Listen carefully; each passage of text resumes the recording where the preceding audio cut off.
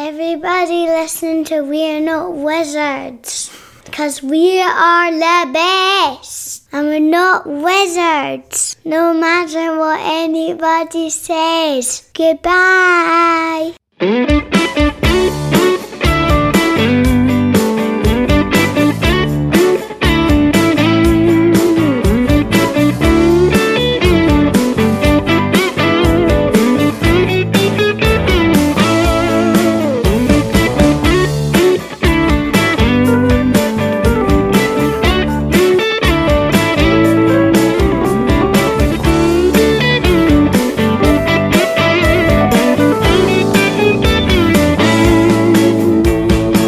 Welcome to another episode of We're Not Wizards. My name's Richard. I'll be your host for continuing March, because I don't know if we want to go into April yet. Maybe we do, maybe we don't. No idea. What we maybe want to do is we want to get ourselves a little bit of extra help, because at this time, in this kind of atmosphere, in this type of situation, going about things by yourself is maybe not the best thing to do. You need to get yourself a little bit of extra help. Now, you can either rely on family and friends to help you, and sometimes you need to stick your hand into your back pocket and get out some silver to help you. Sometimes you need to get yourself a little bit of a squire for hire. That's what I'm saying. And if we're talking money and we're talking trade, I need to get myself a merchant on the job. I don't just need any old merchant. I need John Merchant on the job. So joining me to talk about Squire for Hire in the Mystic Ruins, the core set number 2, I've got John Merchant. So there you go. Hey, thanks for the amazing lead-in. Hey, John. Thanks for having me on. That's it. You're very, very, very, very, very, very, very, very welcome indeed. How you doing, first of all? Because, yeah, how are you, first of all, I guess is the first question. I'm doing fantastic, thank you. We're, doing well in isolation. How long have you been in isolation for? It's going on 2 weeks now. Wow. Yeah. Is there quite a lot in your house? I mean, is it yourself and your partner, or is it you and like several million dogs, or? Not several million, but so it's me, my fiance, and what she wishes was 7 million dogs. But no, we have 2 dogs. So awesome. So they keep us busy enough. Are you able to take them out and about and go for walks and things like that, or you got to be completely on lockdown? Because you can go where you want. Yeah, no, we're not on full lockdown. We can walk out and about and give everyone suspicious looks when we walk by them. So. Yeah. If you've got dogs, you've got to tell us, what kind of dogs have you got? Sure, we have a small Chihuahua Papillon mix. All right, cool. And it's and our other one is a Boston Terrier crossed with a Spaniel, and wow. Both of them like to bark. So wow. Do you have jackets for them when you're going out? Yeah, we do. Sometimes it's a little too cold for them, so yeah. Yeah. Take it you haven't gone as far as boots. Have you gone as far as boots at all? Do you put them in little doggy boots as well? We've the fiance's tried. Oh, it didn't last very long, more than like 30 seconds. Did you take them outside and say, I'm not having nope. having this on my dog? It's just not. Yeah, they didn't want going to none of that be happening. Squire for Hire, the Mystic Ruins, the core set 2. I mean, this sounds like, first of all, it's one of the biggest names I've ever seen of a Kickstarter campaign. I don't know who advised you, Sharp and Snappy, but obviously, I don't know if you made that meeting. But this is the follow-up to the original Squire for Hire, which was September-ish last year, it was. If I remember correctly. Yep, last September. So we'll talk. I mean, obviously, we will talk about this eventually, as is my modus operandi and everything like that. But originally, obviously, you did the original kind of Squire for Hire kind of Kickstarter campaign. So where are you with that in terms of kind of like fulfillment and everything like that for that first kind of venture?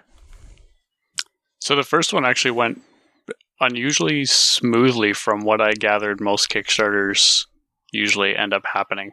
So I launched it myself in September, and through the course of that, I had my own plan for manufacturing and distribution and everything. And when Dan from Letterman Games came on, our kind of process for doing all that kind of lined up, and we wanted to partner on it. So we went ahead, got it manufactured, got it sent out within by mid-December. Some typical hiccups and delays with some backers, but it went really smoothly, and I think we have almost everyone has received their copy now. So yeah. You kind of under this. So when obviously the latest set of circumstances kind of hit, are you just like, yeah, okay, you're just all trying to test me now? I'm just yeah, because it can't go smoothly twice, so obviously it has to. I was kind of a wrench thrown in there. Yeah, I was maybe expecting us to maybe not hit Chinese New Year, or there was some, we got the white samples back, and maybe there was a couple of misalignments. I didn't realize I kind of would have to deal with like a worldwide pandemic challenge accepted. Kind of thing. We knew that obviously the factories and stuff were shutting down, so we kind of factored that into our timeline for this campaign, and should hopefully go smoothly, because I hear that the factories are back up and running now. Yeah. So as long as everyone stays home, stays safe and healthy, I think things should be looking up. I mean, how long have you been involved in kind of like tabletop? Because I know that your main wheelhouse is you're an artist. I am.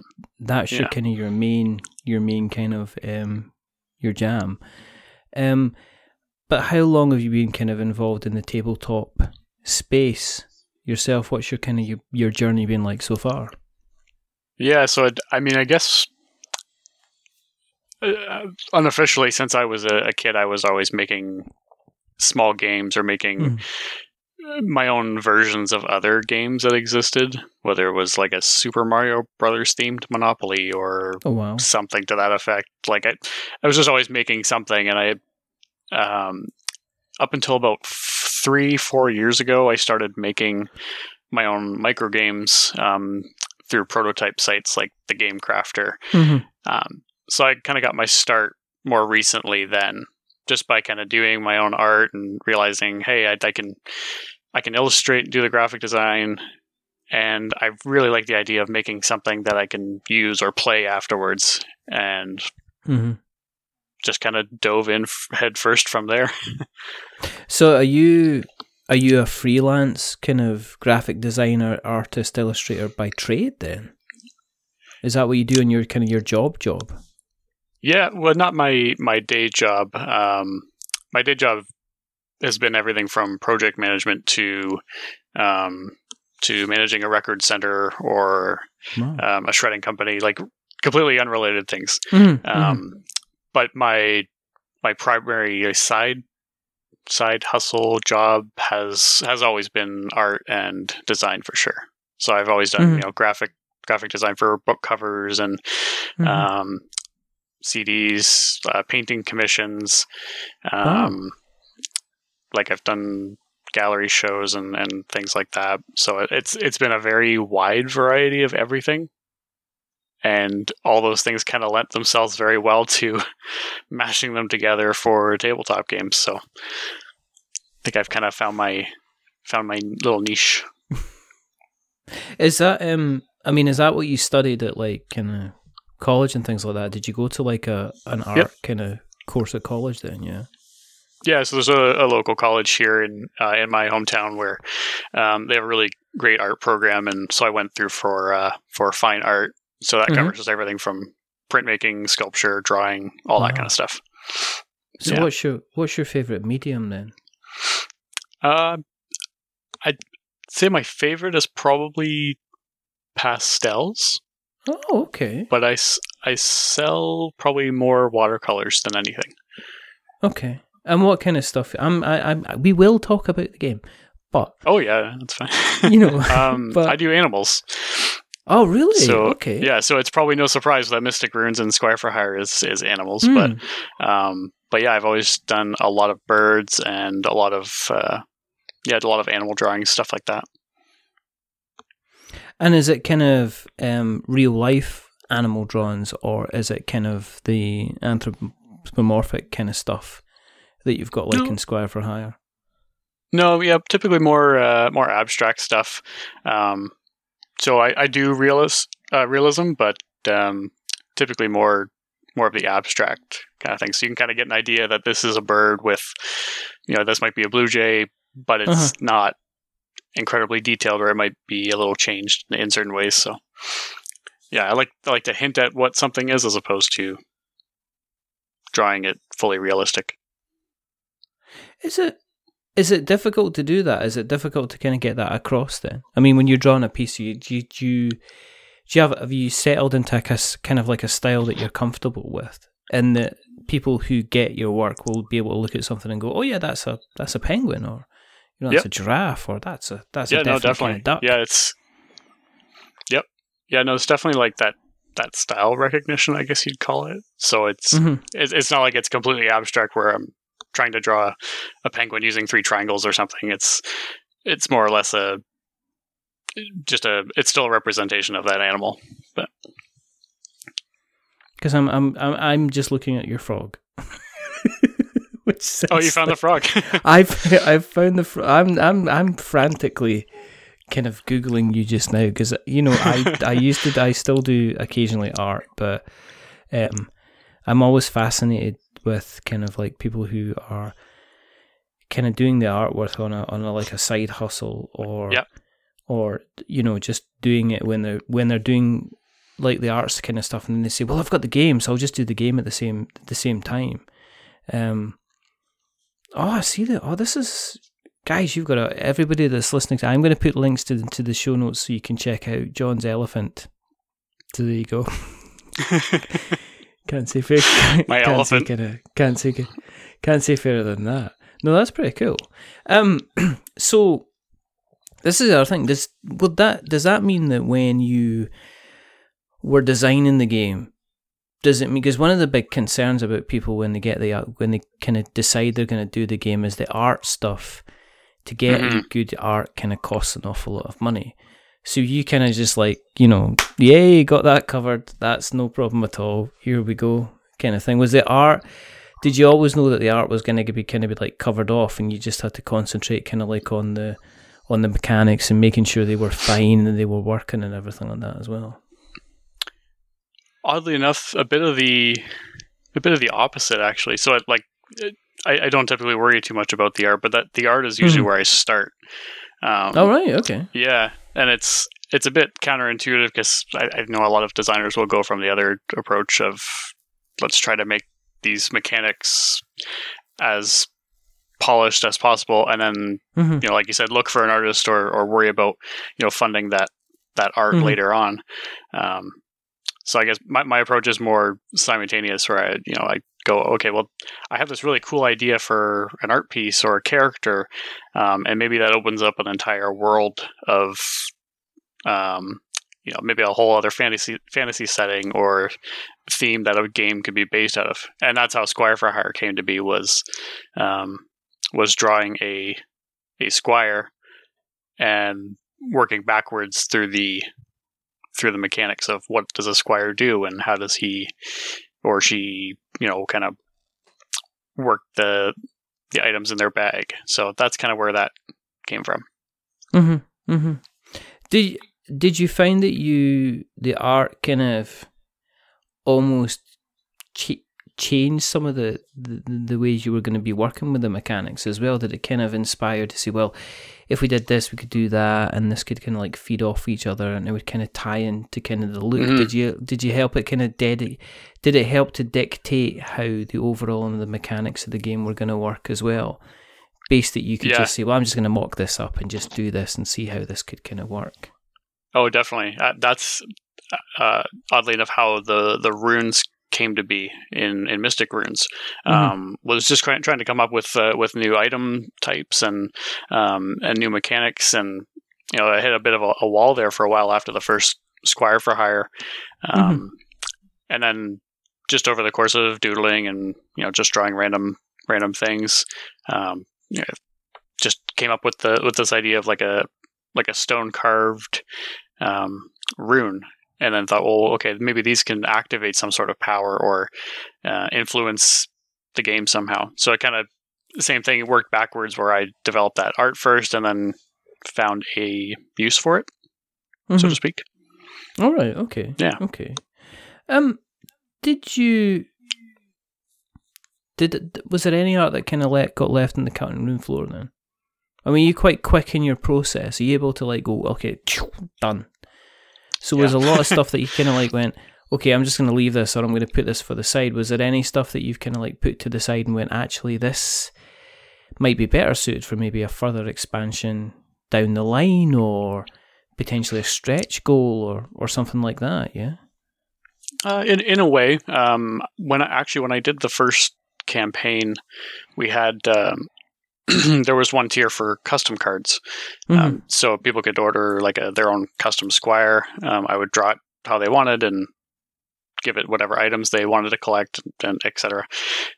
So I had 26, 27 characters left over from the first campaign. Some of those made that into the new Squire pack, which is available on this campaign now. And I have a whole new set of custom orders, which unbelievably have already sold out for this campaign.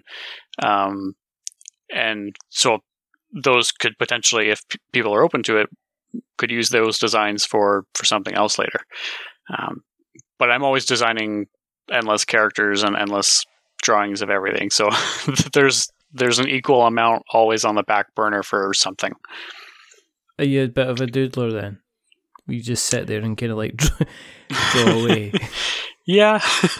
Yeah, pretty much.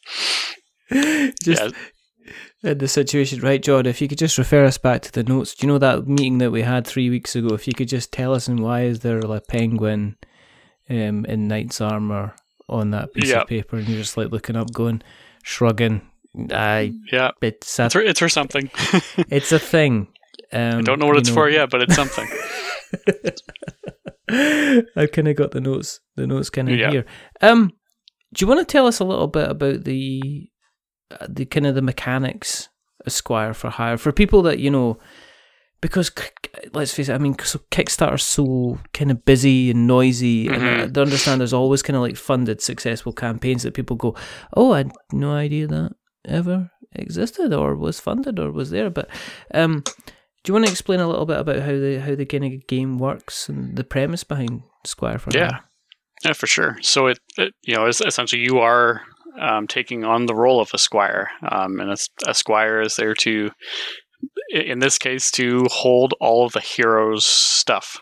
So presumably the hero is off on his adventure, completing the quests and doing all these things. But to do so, he needs items available and kind of within reach to be able to complete those quests.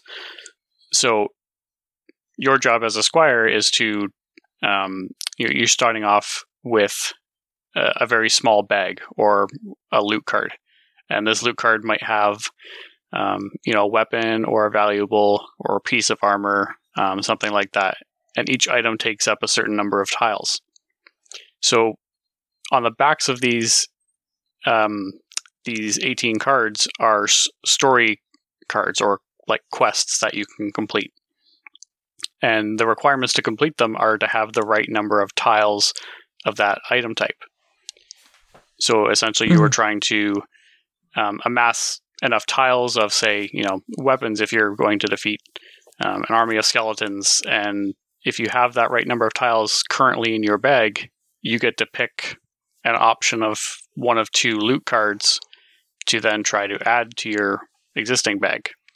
And you can do that by just making sure that one of those new items can fit in the same number of tiles. So it's kind of like you're physically actually trying to put an item into a bag space.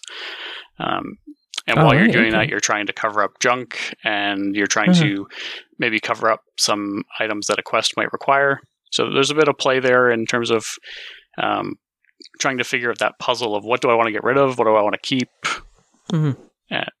while still trying to complete the quest. I hope that kind of explains it. And did you do a lot of like playtesting? I mean, did you reach out, were you a member like a local kind of gaming groups or design groups? Did you do quite a lot of playtesting for Squire for Hire? Yeah. So I have a couple close friends, and we like to sit down and playtest a lot of our own games together. There's not too much of a local playtest community where I am specifically, but between that and I have a couple online friends that we'll sit down and hash a few ideas out, or bounce around ideas with to kind of see what works and what doesn't. But it went through a lot of playtesting in terms of making sure that core loop worked well. And then from there, it was just fine tuning, especially after so many people were able to play it after the first campaign. That's when you figure out all the fine tuning bits about the rules and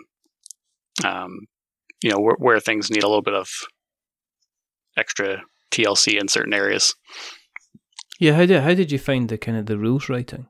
Was that an easy thing to do? Because no. I know so many people that struggle with that just like, I just can't. I'm trying to write here and I sound like a fool. Yeah. Well, the thing is, it's one of those things. I think rule writing can seem easy until you give it to someone else that has no idea what you're talking about. So in my mind, I think rules writing is very easy, but every time when I send rules to someone, they're like, no, that doesn't make any sense at all. What are you talking about? So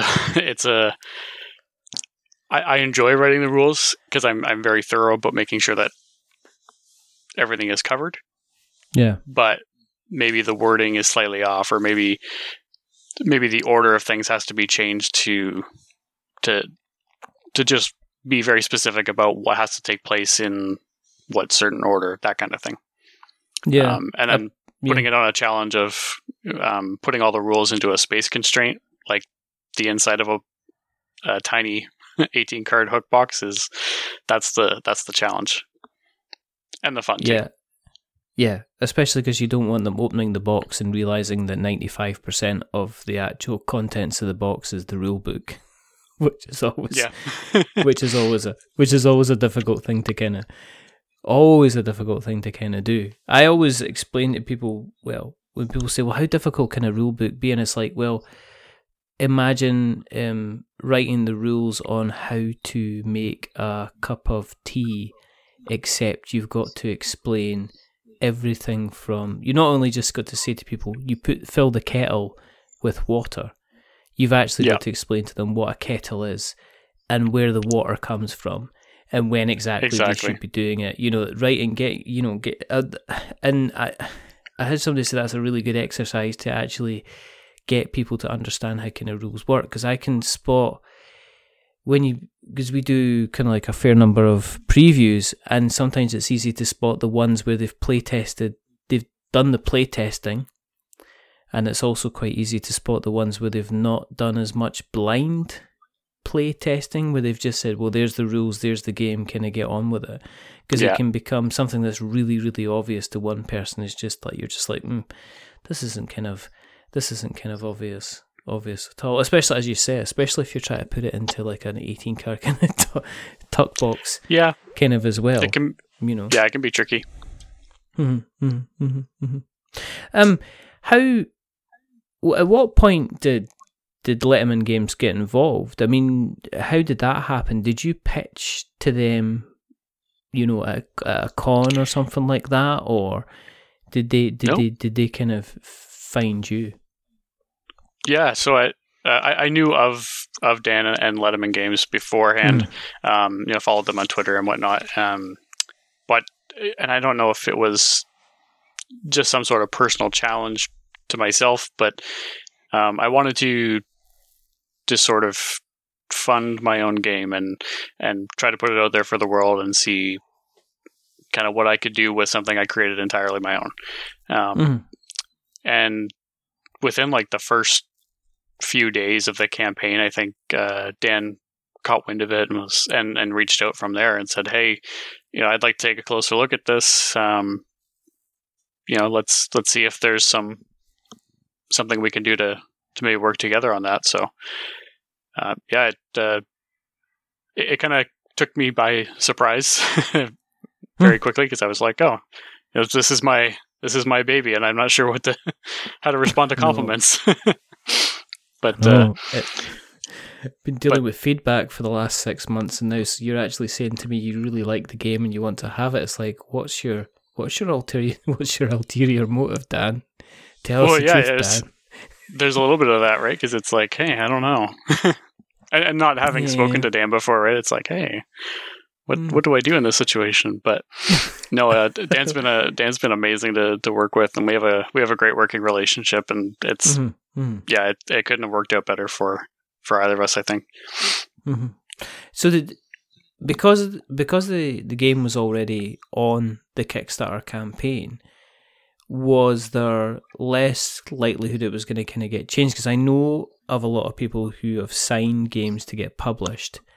Yep. And then the game itself has kind of changed in a lot of major fundamental ways, because the core mechanics were there, but the theme wasn't maybe 100% brilliant, or the theme was amazing, but the mechanics were just a little bit too kind of bitty and kind of all over the place. So you kind of like, well, he's liking the game, but he can't possibly kind of do an awful lot of changes to the game as well. So I guess there was that kind of, we've kind of got that kind of and part of for sure, and part of I think why I did the Kickstarter on my own to start was because I already had that creative control.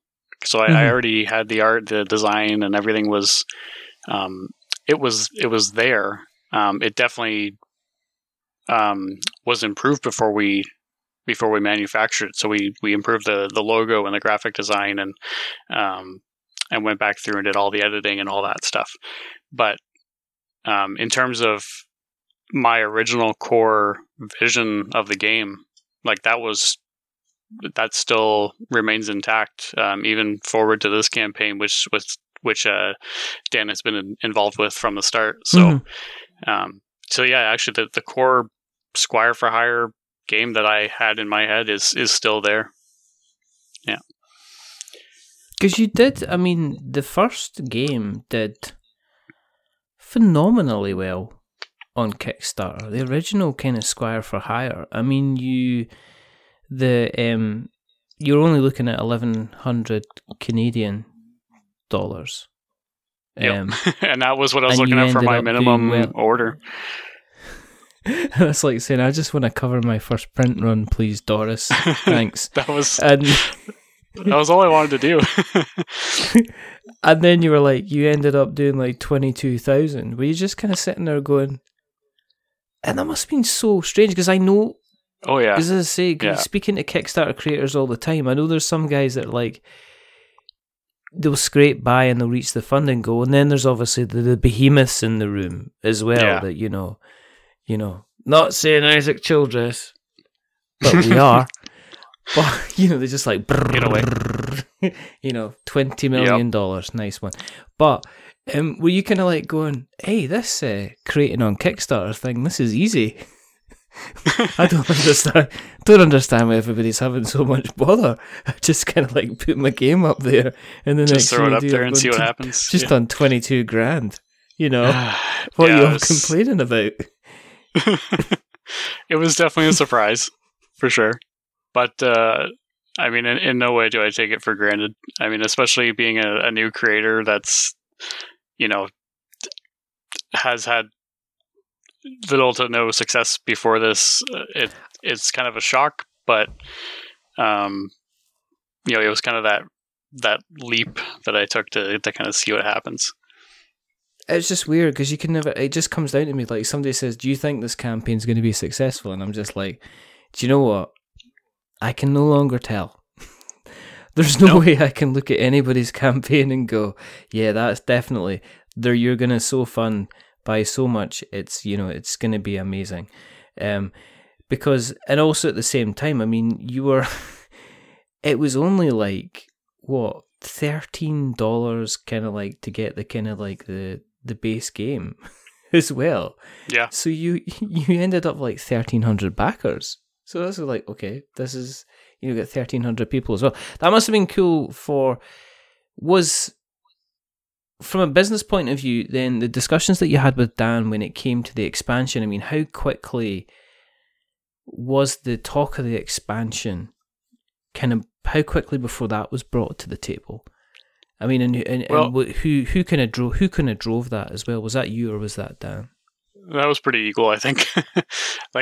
As soon as I was done the first Kickstarter, I think before that actually, like I already knew I wanted to do something more with it, because like there's just so much room to add items and characters and whatnot.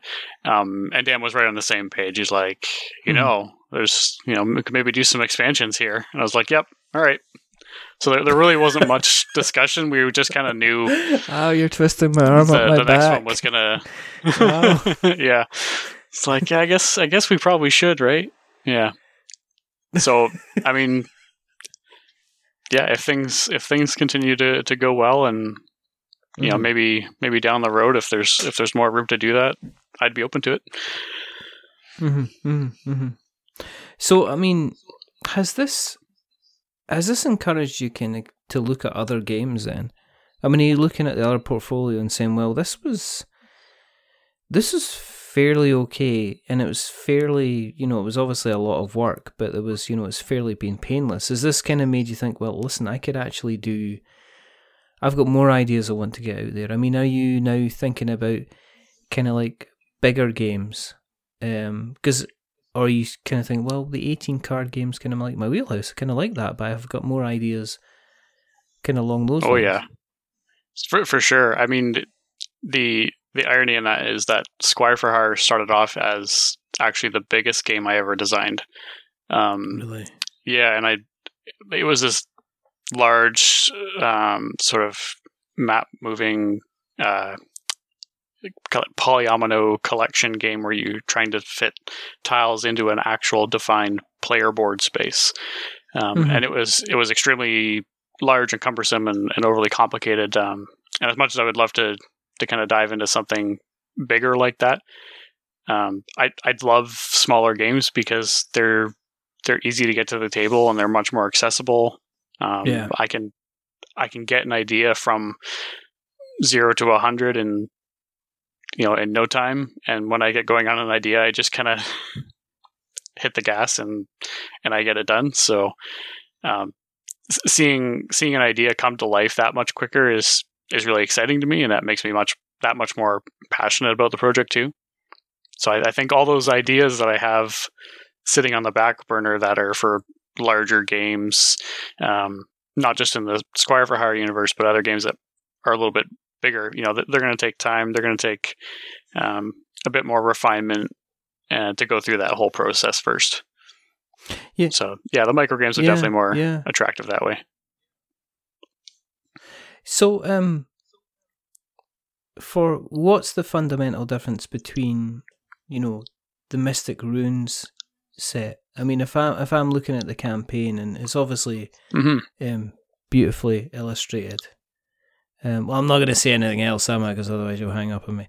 But no, but fundamentally, people looking at the kind of like Mystic Runes, what's the big difference between that and the first game? So the biggest difference, I'd say, is the kind of the namesake of the game, and that's the runes themselves, because they change they change some of the fundamental ways that the game works. So they can kind of change some of your strategies. So, for example, there are 3 different runes that you can collect, and any squire can go for them. So it's not a matter of being restricted to only one player type can go after them, that sort of thing. One of these runes will allow you to place cards underneath of other cards in your bag. So that's something that was previously not allowed. You always had to place something kind of on the top of your bag, kind of like you would fill an actual bag. There's another rune that will change to the shape of any other item that you want. So great for if your opponent is always stealing the items that you want, but you find one of these runes, you can take it and get that item combination that you're looking for to get extra points. And then there's another rune that will it will help negate any junk items. So normally junk will deduct from your score at the end of the game. This rune will absorb anything around it to negate that. So there's a few things that will kind of change up the gameplay. And then of course the new squires. A lot of people were really excited about some new characters in the last campaign. So that was one thing. The whole game has been retooled and entirely new items. So while it's the same core experience with some new kind of mechanics thrown in, the Squire for Hire experience is still there. In this side, I mean, one of the things that I noticed on the new campaign is you've got more kind of reviews, and you've got one from Rado as well. Mm-hmm. Is that a little bit of a nerve-wracking thing, sending things to Richard Ham? Because I know that, I know he does his playthrough kind of thing, but it is the kind of the test, isn't it? I mean, you want something quotable. You don't want him saying, "Yeah, well, it's 18 cards." Yeah. Thanks, Richard. No, there was a little bit of that for sure. I had a little bit of an intro conversation with Richard, and he seemed receptive to getting the game and trying it out, and liked the look of it, and then he sent me the video, and it was like just going on about the love he has for it, and that he just loves playing it solo, and just all these kind of these great compliments. And not that I expect it to be 100% negative, but there's always that creators are their own worst critic, and I think I was just in my own head too much about that. So to hear the nice things was just, it was reaffirming, I guess. Did you end up like Matthew McConaughey in Interstellar, watching the video where you started just? Oh, you mean where he's bawling his eyes out? As you were watching not quite. it, and as he was kind of like Rado's going through his little talk, and he's starting to say some really nice things. Did you find yourself welling up a bit? I'm just saying, it's okay to share. Oh, maybe a little bit of a tear. Just sure. a little, just like that. Honey, are you been cutting onions in that kitchen again? Because I don't know, something's happening to my eyes here. Kind of thing. It's those onions. But it must be, at the same time, it must be really nice to get somebody who kind of isn't connected to the game, just kind of like sitting there going, yeah, this is really good. I'm really, really having a good time. I'm kind of enjoying kind of playing it. It's a little bit of validation, because when you get feedback from the family, I could stick like 5 bits of white card in front of my mum and just write, write, I don't like your cats. And she'll go, this is a really good game. I really, really like this. Yeah. But is it different? I mean, even if even people are still going to be quite, I mean, there's someday when you get like the critics coming in, is it nice to kind of get that kind of validation? You're going like, yeah, this was, because this is something you've probably spent probably 100 hours of your time kind of putting together and doing the art for and stuff like that. So is it kind of cool to get that kind of level of validation? It is, yeah. And not that, if a review came back entirely negative, I'm an artist. I'm used to critique and criticism and things like that. So that wouldn't necessarily bother me, but it's nice to kind of have that validation, and especially from someone outside of my inner circle to kind of give me that push to say, hey, someone's actually acknowledging that you're doing this, and you've done something pretty well, and that definitely helps alleviate my imposter syndrome to think that that luck streak is going to run out. But no, it's very good very nice to hear those things, and from anyone, any type of support like that is just great. I mean, because at the moment you're actually at the time of recording, you're pretty much in the same situation where you finished the amount that you got with the first campaign is where you are kind of just now with the second campaign, which is pretty cool. As you say that, I'm noticing it. And it's a bit surreal. So yeah, I'm looking here. So I'm at just shy of what the last campaign made after 3 days, I think. So very cool. But yeah, that is kind of pretty cool. But what I mean in terms of pledge levels, because let's talk about how much are people going to need to spend in order to kind of join you in this journey. Man. Yeah, so you were looking at the Journeyman pledge, weren't you? I am looking at the Journeyman pledge. Yeah, so we got a couple different levels, and one is just you get the Mystic Runes standalone expansion, which gives you the second core set, which you can play entirely on its own, or you can mix it with the first Squire for Hire, and you get up to like a 4-player experience that way. And it's $12 Canadian plus shipping. So we try to keep it very close to what we had for the first campaign. It's a micro game, so it's it is what it is. But we also are introducing a new character pack with this one. So with a lot of the characters that I wanted to implement for this new expansion, I had so many left over, and people really wanted more characters to play as. So we're thinking, well, there's an opportunity to kind of do some sort of like a mini expansion with the extra characters. So I've been drawing some extra ones to add in. So now we have 18 new characters that are compatible, split between the old Squire for Hire and the new one. And if you have both copies of the game, you can use them for both sets. And that one is slightly discounted. So we have the character pack at kind of like a discounted rate. So it's $22 plus the $3 shipping for both of those sets. $4 shipping Canadian, sorry. And that's Canadian dollars, people. That's Canadian dollars. So to give you an indication, Canadian dollars is 22. The Journeyman level, which is 22 Canadian dollars. That's £13 in UK money, which means it's going to be about $17 American money, roughly. Yeah, about 16, 17 American. Yeah. And if you went for the Hero Pack, which gets you everything, the Mystic Runes core set, the core set 1 and the Squire Pack, that's about £19, or about $23 to $24. So it really is.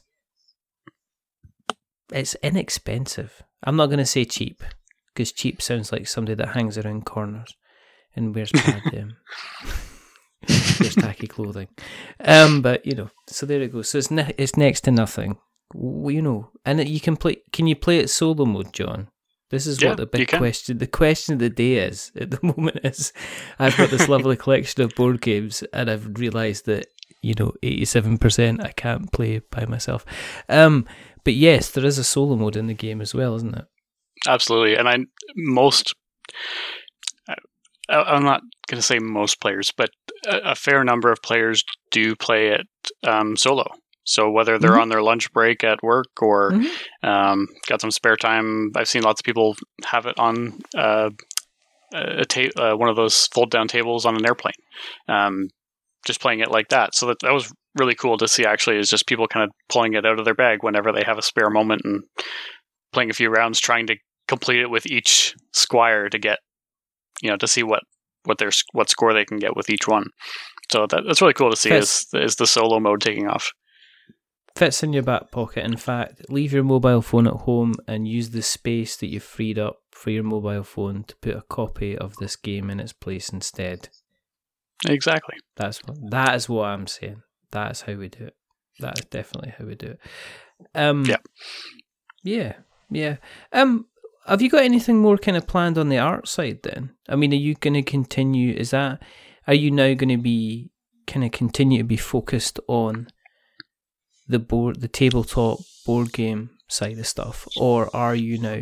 Are you still going to continue with the art stuff as you kind of go? Oh yeah, so the art stuff has always been there, and it always will be there. So, but especially after the first campaign, and the freelance graphic design thing has really picked up. So I've been doing logos and some graphic design for some newer games hitting Kickstarter, and game companies looking for a logo and that sort of thing. So it's been very cool to not only have that side hustle kind of turn into something that's I'm also passionate about. So it's and something that I'm doing currently, which is launching the Kickstarter and doing all that design work myself is really cool to see that lead into more work. It's very cool. So you're kind of drifting kind of purposefully but successfully into the industry, kind of that way. Which drifting, is kind of cool. Yeah, that's a good way to put it. Just drifting, drifting through the art and board game world. Just go in there, just landing, hitting a couple of really successful Kickstarters on my way as I'm doing it, but still doing my watercolor. There's a frog, there's an elephant, kind of thing, which is kind of cool at the same time. If people want to, kind of, if they listened along today and they went, he's quite. I like the cut of his jib, and a man that paints watercolor frogs can't go wrong, or uses pastels. Let's do this. Where can they find you on the internet webs if they wanted to find you on the internet webs, John? Sure. So I have a website. It's johnmerchant.webs.com, and that's my typical website for a lot of my fine art and stuff like that. I do have an ArtStation account, Instagram, Twitter. It's all under John Merchant 21. That's the username for all three. And a lot of people reach out to me on Twitter. I'm pretty active on there in terms of board game design, artwork, that sort of thing. So that's a good place to kind of keep up with what I'm doing. I think that's about it. And we'll put the Kickstarter link and everything. We'll put it all in the show notes so that people can track you down. In a nice way. In a nice way? Okay. I appreciate it. In a nice way. We shall do that. Sounds great. Thank you very, very much. Thank you very, very much for coming on. Thank you very much for having me. It was a pleasure. I appreciate your time. For everybody who's listened along tonight, if you want to keep an eye on what we're up to, you should know by now. You can find us currently in my house because I'm not allowed to leave. But if you want to find us online, then you can find us in all the different kind of worn out places, worn out faces, bright and early for the egg and spoon races. We're on Twitter and Facebook and Instagram, and we're on YouTube where we try and be funny. We've got our website and we've got our blog, and just like spreading. I'm not going to make a joke. If you like what you listened to tonight, then tell somebody else about us, because that's how we kind of spread. Like butter, I guess. If you like what you've listened to tonight, then consider going on to Apple Podcasts and dropping us a rating or a review. If you are going to be dropping us a rating or a review, then don't give us 10 stars because it makes us big-headed. But at the same time, don't give us 1 star because don't make me any sadder, basically. But give us something in the middle, like a 5, because we're average, just a little bit average. But the person who's not been average is rather wonderful, rather fantastic, Mr. John Merchant. So, again, thank you very, very much, Mr. Merchant. There is only two things we do. There is the continuing terrible joke that we run, which is to ask and remind everybody that we're many things, but we're not wizards. Are we wizards, John? No. No, we're not. That was absolute conviction. That's what I like to hear. God bless you and all who sail in you. And the other thing is to say goodbye. So it's a goodbye from John. Say goodbye, John. Goodbye, everybody. Thanks for joining. And it's a goodbye from me. Remember, stay safe more than ever. Roll 6s. Make something awful. And if things are just a little bit heavy at the moment, maybe just consider getting yourself a little squire for hire. But until the next time, goodbye.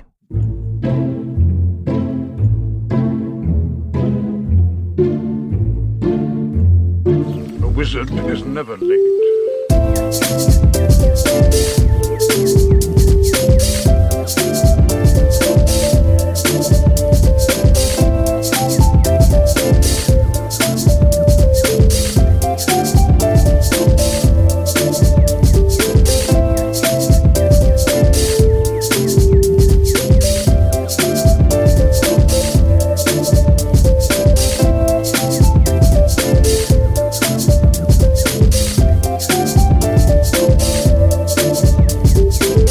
Nor is he early. He arrives precisely when he means to.